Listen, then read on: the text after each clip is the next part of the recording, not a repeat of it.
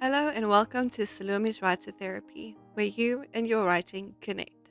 I have so been looking forward to today's episode, where we'll talk about the second of the four key elements, character.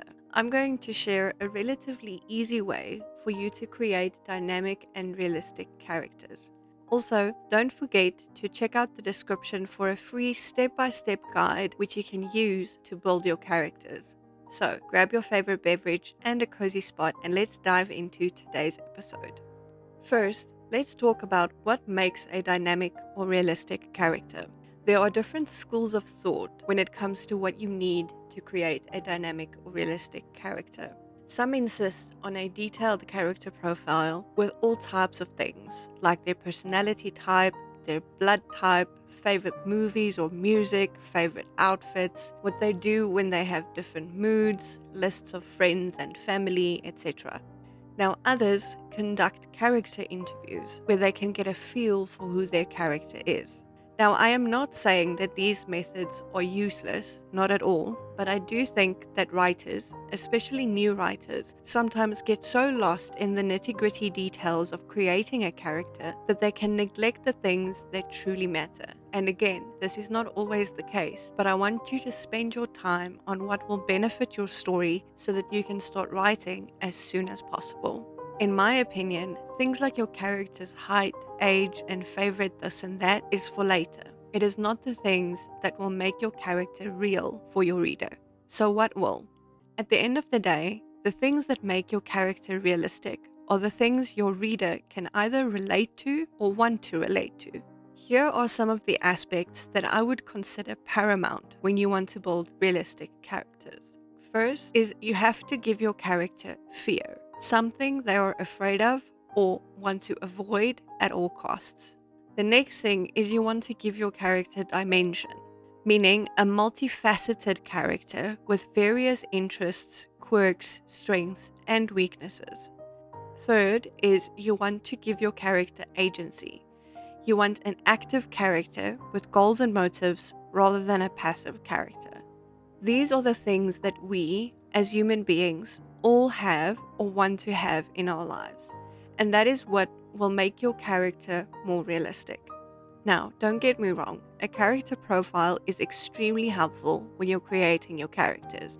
And I will touch briefly on this in the dimension section of this episode.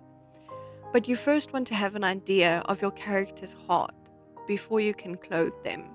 So for the rest of this episode, I will go over these aspects of character so you can start your character building at the right place. Otherwise, you'd have to come back to it later and you might lose the benefit these aspects have when you're planning your plot and your setting. The first thing to determine is what is your character afraid of, or what would they avoid at all costs. To create a dynamic and realistic character, you might consider creating more than one fear, or one that spans across multiple areas of their life. After all, none of us are only afraid of one thing. Some fears are internal and visceral, and others are external and sometimes even illogical. Keep this in mind as you brainstorm fears for your character. The key to remember is your character will most likely not even be aware of these fears, or they will deny it even to themselves. Think of those memes you see on the internet, where there's a picture and the caption reads, "I won't tell you I've won the lottery, but there'll be signs." Just with your character's fears, they might not know it, but there will be signs that your reader should be able to pick up on. So, why is creating these fears important to your character, and why do I want you to think about it first? The purpose of determining your character's fear is to give you a place to start building your story. You can use internal fears to create your character arc, which I'll talk about a bit later in this episode. And you can use external fears for your plot, which we'll talk about next week. Some fears are universal, like fear of death, fear of failure, fear of abandonment, which you can absolutely use for your character. But if you think about the story you want to tell, then some other more specific fears might come to light. Also, try to create both internal and external fears for your character that you will use later, and I'll walk you through the process of how to do it, so don't worry. Now, here are some examples of internal fears. It can be things like fear of intimacy, fear of conflict, fear of loneliness, fear of responsibility or duty, fear of judgment, fear of rejection, fear of change. Now, for some examples of external fears, there are things like the fear of heights, fear of confined or open spaces, fear of water, fear of insects, fear of animals, fear of the dark, fear of needles, fear of violence, fear of abduction, or fear of bodily harm. Now, these aren't exhaustive list of fears, but these are just some examples so that you can get an idea of what you can start to look at for your character's fears. The next step to creating a realistic character is to make the fears that you've brainstormed believable. What I mean by that is that you have to create the context that will make the reader believe that this specific character would reasonably be afraid of these specific things. How you do that is to create a backstory that will support the fear. Some people call this the character flaw or the wound or their misbelief. Basically, it is your fear's origin story, the reason why this fear exists within your character in the first place. If someone almost drowned in a swimming pool when they were a child, then it stands to reason they might be afraid of water, right? Or if someone was abandoned at a church when they were a baby, they might carry that fear of abandonment or neglect into their adult life. The event or events that led to your character's fear can be as simple as that, or you can create detailed or complex reasons behind their fear. As long as you have a reason for the fear, your reader will be more inclined to believe the events in your story or the choices your character makes throughout the story.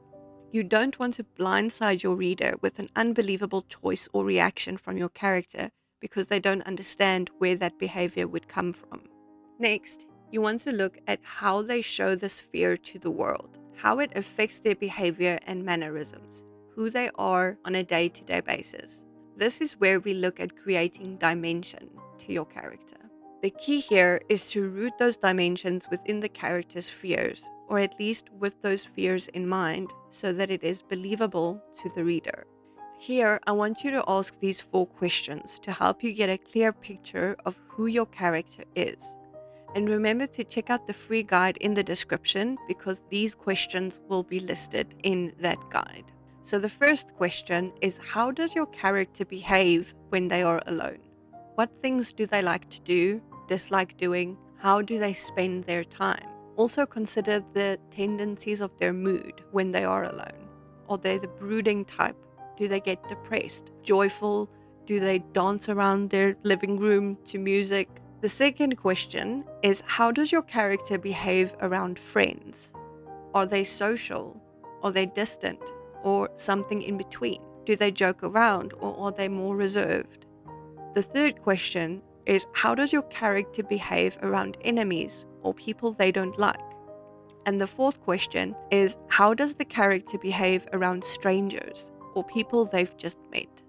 Just remember to always keep their fears or that wound in mind when you answer these questions. If you pay attention to the answers, your character's personality traits and mannerisms should become clear.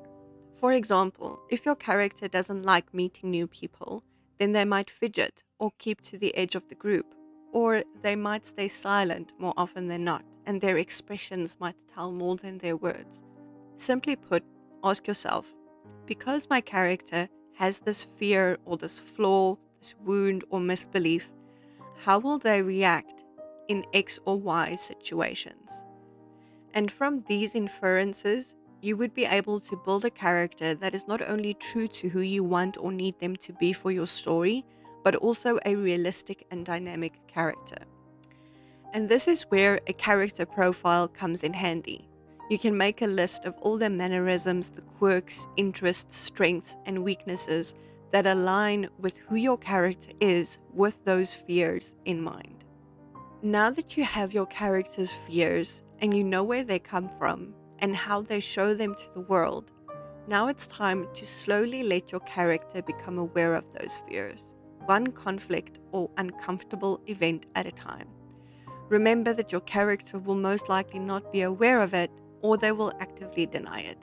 It is your job as the author to open your character's eyes to those fears, to the flaw or the wound or misbelief, so they can change, for the good or bad.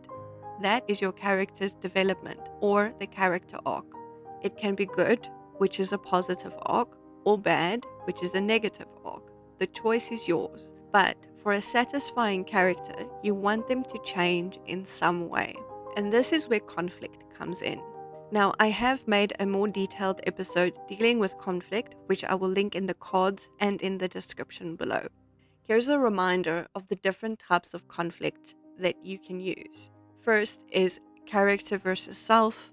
Then we have character versus character, character versus society, character versus nature, and character versus fate. You can make use of these different types of conflicts to create the conflict tailor-made for your character and their fears. This is the start of your character's arc, which I will discuss next, as well as the story's plot, which we'll discuss in detail next week.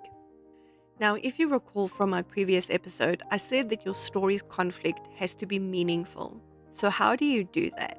The easy answer is that you have to link the conflict with the character, plot, and setting. For today's episode, I will focus on how to link the conflict to your character. I will go into plot and setting in the next couple of episodes. Now, to link conflict to character, to create momentum or to create agency in your character, you can use a technique that is called GMC, which stands for goal, motivation, and conflict. For the purposes of this episode, I'm going to stick with the internal journey of your character that will create their character arc. I will discuss the external journey using the same technique in next week's episode on plot. So first up is goal. When you think about your character's internal goal, I want you to think about two things. What does your character want and what does your character need? The reason for this is that you want your character to change, right? To develop into someone different, however slight or major that difference is. To figure out the character goal, look at their fears and ask these two questions. What would they want to do to not face their fear, to avoid it at all costs? This is your character's internal goal. The second question is, what needs to change or happen for them to face their fear, and how will that change them? This question should have multiple parts because it takes more than one event to create lasting change. So this is their journey and the result you want by the end of the story, or the change you want to see. For this second question, it will be good to keep in mind the concept of pain versus pain, meaning what needs to happen that will be worse than facing their fears. What makes their fear the lesser of two evils, so to speak? And that's the purpose of these two questions. You need to know where your character starts out in terms of their fear, as well as where you want them to end up and how they might get there. This will also lead into your plot, as you will use elements in your plot to facilitate these events. Don't worry too much if you don't have all the details yet. If you can get a broad sense of how your character will get from A to B, then it will be a great start. You can always refine it later. Now keep in mind that this journey, or your character's development, needs to happen over the course of your entire story. So as I said, it will take multiple goals before that change is realized. I will talk more on the multiple goals in a minute when we put all the parts of the GMC technique together. Now the next part of the technique is motivation. Now the motivation for a goal is usually quite simple. Why are they doing it? It's the reason behind the want. Here, I would just note that for your character's internal journey, you want your character's motivation to be charged by their fears. In other words, don't let them do something or want something that isn't in alignment with who they are, fears and all. You want them to act within character. The next part of the GMC is conflict. Now, as I've already touched on conflict earlier in this episode, and I've made a separate episode all about conflict, I'm only going to do a quick recap specific to character. Your character's fear or their flaw, the wound or misbelief will motivate their choices. By creating conflict tailor-made for their fears, you create the opportunity for them to grow or to remain stagnant, depending on the choice they make regarding that conflict. You can use these different types of conflict to create that opportunity for your character. The character versus self conflict, character versus character, character versus society, character versus nature, character versus fate. Just a note, for your character's internal journey or your character arc, you are not limited to the character versus self type conflict. For example, if your character is afraid of rejection, then you might introduce another character who will then agitate that fear. They don't want to be rejected, but they want to have the other character in their lives because of XYZ. And that XYZ you can get by thinking about that pain versus pain that I've talked about earlier. And there you have a character versus character conflict that you have used for your character's internal journey or character arc. And yes, you can then use the same conflict as an external conflict in your plot if your story supports it. Now, the conflict from this example might evolve into a character versus self conflict when the character is forced to examine the motivations or fear behind the agitation. So, create conflict that will pick at the wound of your character's fear, and you will have the opportunity for an interesting, dynamic, and realistic character. Now, we are going to put these 3 different parts together. I mentioned earlier that it will take multiple goals or events for your character to achieve the change you want them to. So here's a way to look at it that might make it easier to work with. Think of the GMC as a string of dominoes. You start with a goal that has a clear motivation rooted in their fear.